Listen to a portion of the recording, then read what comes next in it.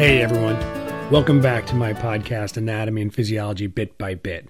This is your host, Dr. Steve Sullivan, Professor of Anatomy and Physiology at Bucks County Community College, outside of Philadelphia, Pennsylvania. This episode, I want to get into the nucleus of the cell. We talked about the cytoplasm, we talked about the cell membrane, we talked about membrane transport. I want to talk about what these cells do in their regular daily function. So to do that, we have to talk about the nucleus and what's inside. And one of the main things inside the nucleus is DNA.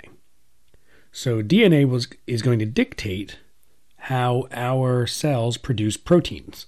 And those proteins are going to be the structures that we build all of our enzymes and body structures and membrane proteins and a lot of the functional components of what our bodies need to do day in and day out are protein based. So we need to talk about how our cells synthesize proteins and what that's based on. So we're going to start off with DNA structure, and then we're going to get into protein synthesis, which happens in two phases, transcription and translation. So let's get started with DNA structure.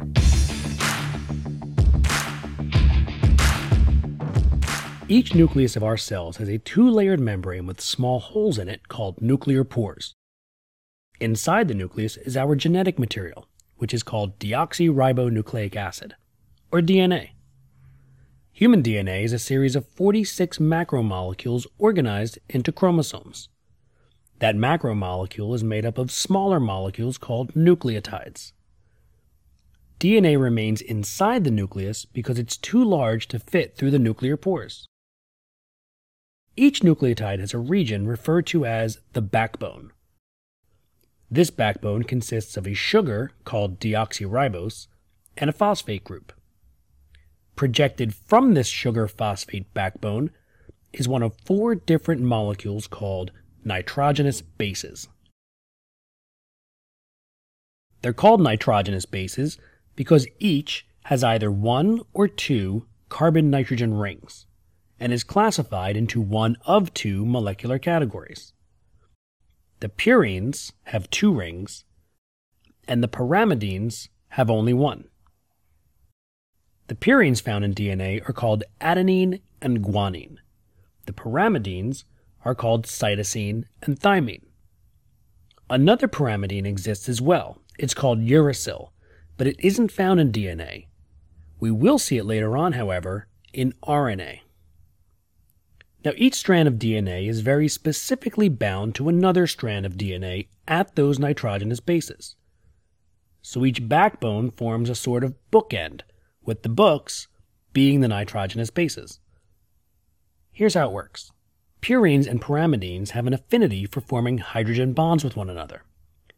Purines can't bind to other purines, and pyrimidines can't bind to other pyrimidines.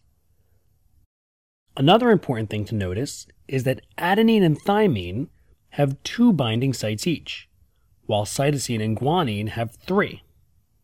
This is really important to understand because it means that adenine can only bind with thymine, and cytosine can only bind with guanine.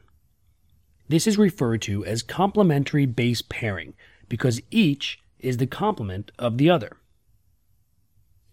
It allows us to accurately predict what one strand of DNA looks like as long as we know the other.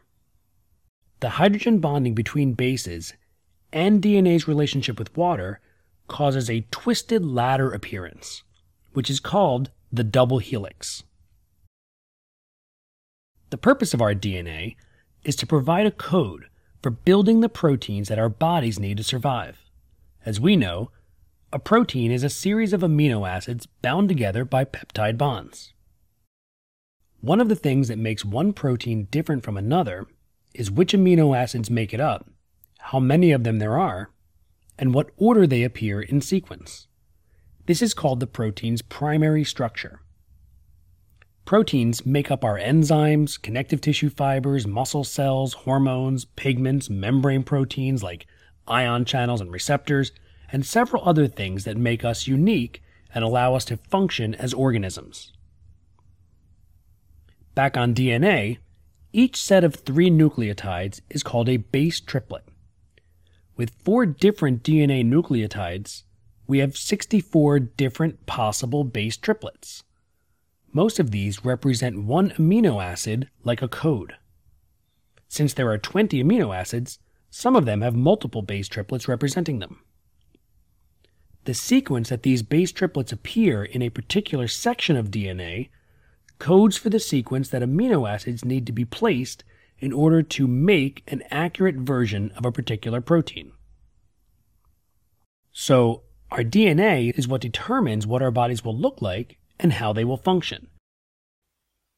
Protein synthesis is divided up into 2 phases, transcription and translation. Let's take a look at transcription first. It happens in the nucleus of the cell, and it involves DNA composing messenger RNA. It's important to remember that DNA cannot leave the nucleus because it's simply too large to fit through the nuclear pores. It's also important to remember that most of the ribosomes that build proteins are in the cytoplasm. So the first concern of protein synthesis has got to be to find a way to get the genetic code on DNA to the ribosomes. The way we do that is to make a copy, also known as a transcript, of the pertinent sequence of DNA that can leave the nucleus and bring that transcript to a ribosome. So the first phase of protein synthesis is called transcription, and the transcript it produces is another nucleic acid called ribonucleic acid, or RNA. Now, RNA is similar to DNA except for 2 specific details. In RNA, the backbone sugar is called ribose. And instead of thymine, RNA uses the nitrogenous base uracil as adenine's complementary base pair. Transcription begins with an enzyme called RNA polymerase. The suffix ase indicates that it's an enzyme. And a polymer is a molecule made up of a lot of similar units bonded together. So RNA polymerase is the enzyme that catalyzes the reaction, resulting in a polymer of RNA. This enzyme attaches to the DNA at a specific spot in the genetic code called a promoter. Promoters can be up to 1,000 base triplets long. From the promoter, RNA polymerase breaks the hydrogen bonds between the nitrogenous bases of DNA. This opens up the double helix like a zipper. As the nitrogenous bases of DNA nucleotides are exposed, RNA polymerase allows free RNA nucleotides in the nucleoplasm to form hydrogen bonds with the exposed DNA nucleotides at their nitrogenous bases. This bonding follows the rules of complementary base pairing, so the sequence of RNA nucleotides being produced is directly determined by the sequence of nucleotides on DNA. For example, where there's cytosine on DNA, RNA polymerase will place guanine. Where there is thymine, it will place adenine. Guanine will get cytosine, and adenine gets uracil because remember, there is no thymine in RNA. Each base triplet on the DNA will produce a specific corresponding set of 3 nucleotides of RNA. These 3 nucleotides are called a codon, and for every base triplet, there's a specific codon. It's very easy to predict a codon being produced if you know the base triplet. RNA polymerase also forms bonds between the backbones of the RNA nucleotides, forming a single strand of RNA. As the RNA polymerase moves off of a segment, the bonds between the nitrogenous bases are broken, releasing the RNA from the DNA and allowing the double helix of DNA to be restored. This continues along the DNA strand until the RNA polymerase reaches a DNA sequence called the terminator, at which point it stops and detaches from the DNA. The new RNA transcript formed is called messenger RNA because it is free to leave the nucleus and bring this message to a ribosome. Now you're ready to understand translation, which happens in the cytoplasm. The first thing I'd like to do is to introduce you to another type of RNA called transfer RNA. It's also known as tRNA. tRNA's job is to bind to a free amino acid in the cytosol and deliver it to a ribosome. Each transfer RNA has a series of 3 nucleotides on it that we call the anticodon. An anticodon is made up of 3 nucleotides whose nitrogenous bases are the complementary base pairs of a specific codon that can be found on messenger RNA. The first step of translation is called initiation, and it begins when the messenger RNA attaches to the small subunit of a ribosome. The ribosome locates the codon AUG on the mRNA. AUG is what we call a start codon. It's always where translation begins. The first transfer RNA is called initiator transfer RNA, and it carries the amino acid called methionine. Initiator tRNA has the anticodon UAC because it matches up with the codon AUG. That initiator tRNA will lock into the peptidyl site on the ribosome's large subunit. It's also called the P site. The acetyl site, which is also called the A site, will remain vacant but not for long. The fully assembled ribosome is now ready to begin synthesizing a protein. The second step of translation is called elongation. Now that initiation is complete, a second tRNA carrying another amino acid can settle into the A site of the ribosome's large subunit. If the second codon is, let's say, GCU, then the second tRNA will have an anticodon of CGA. This particular tRNA would be carrying the amino acid called alanine. An enzyme that already exists in the large subunit of the ribosome catalyzes a reaction that forms a peptide bond between these 2 amino acids. Still just a dipeptide with only 2 amino acids, our protein is on its way to being built. Once this happens, the ribosome can slide onto the next codon of messenger RNA. This action will shift the initiator tRNA to the exit site, which we also call the E site. And the second transfer RNA can now move to the P site. Having given its amino acid to the dipeptide, the initiator tRNA will exit the ribosome and seek out another methionine in the cytosol so it can be used again later. Now that leaves the A site vacant again.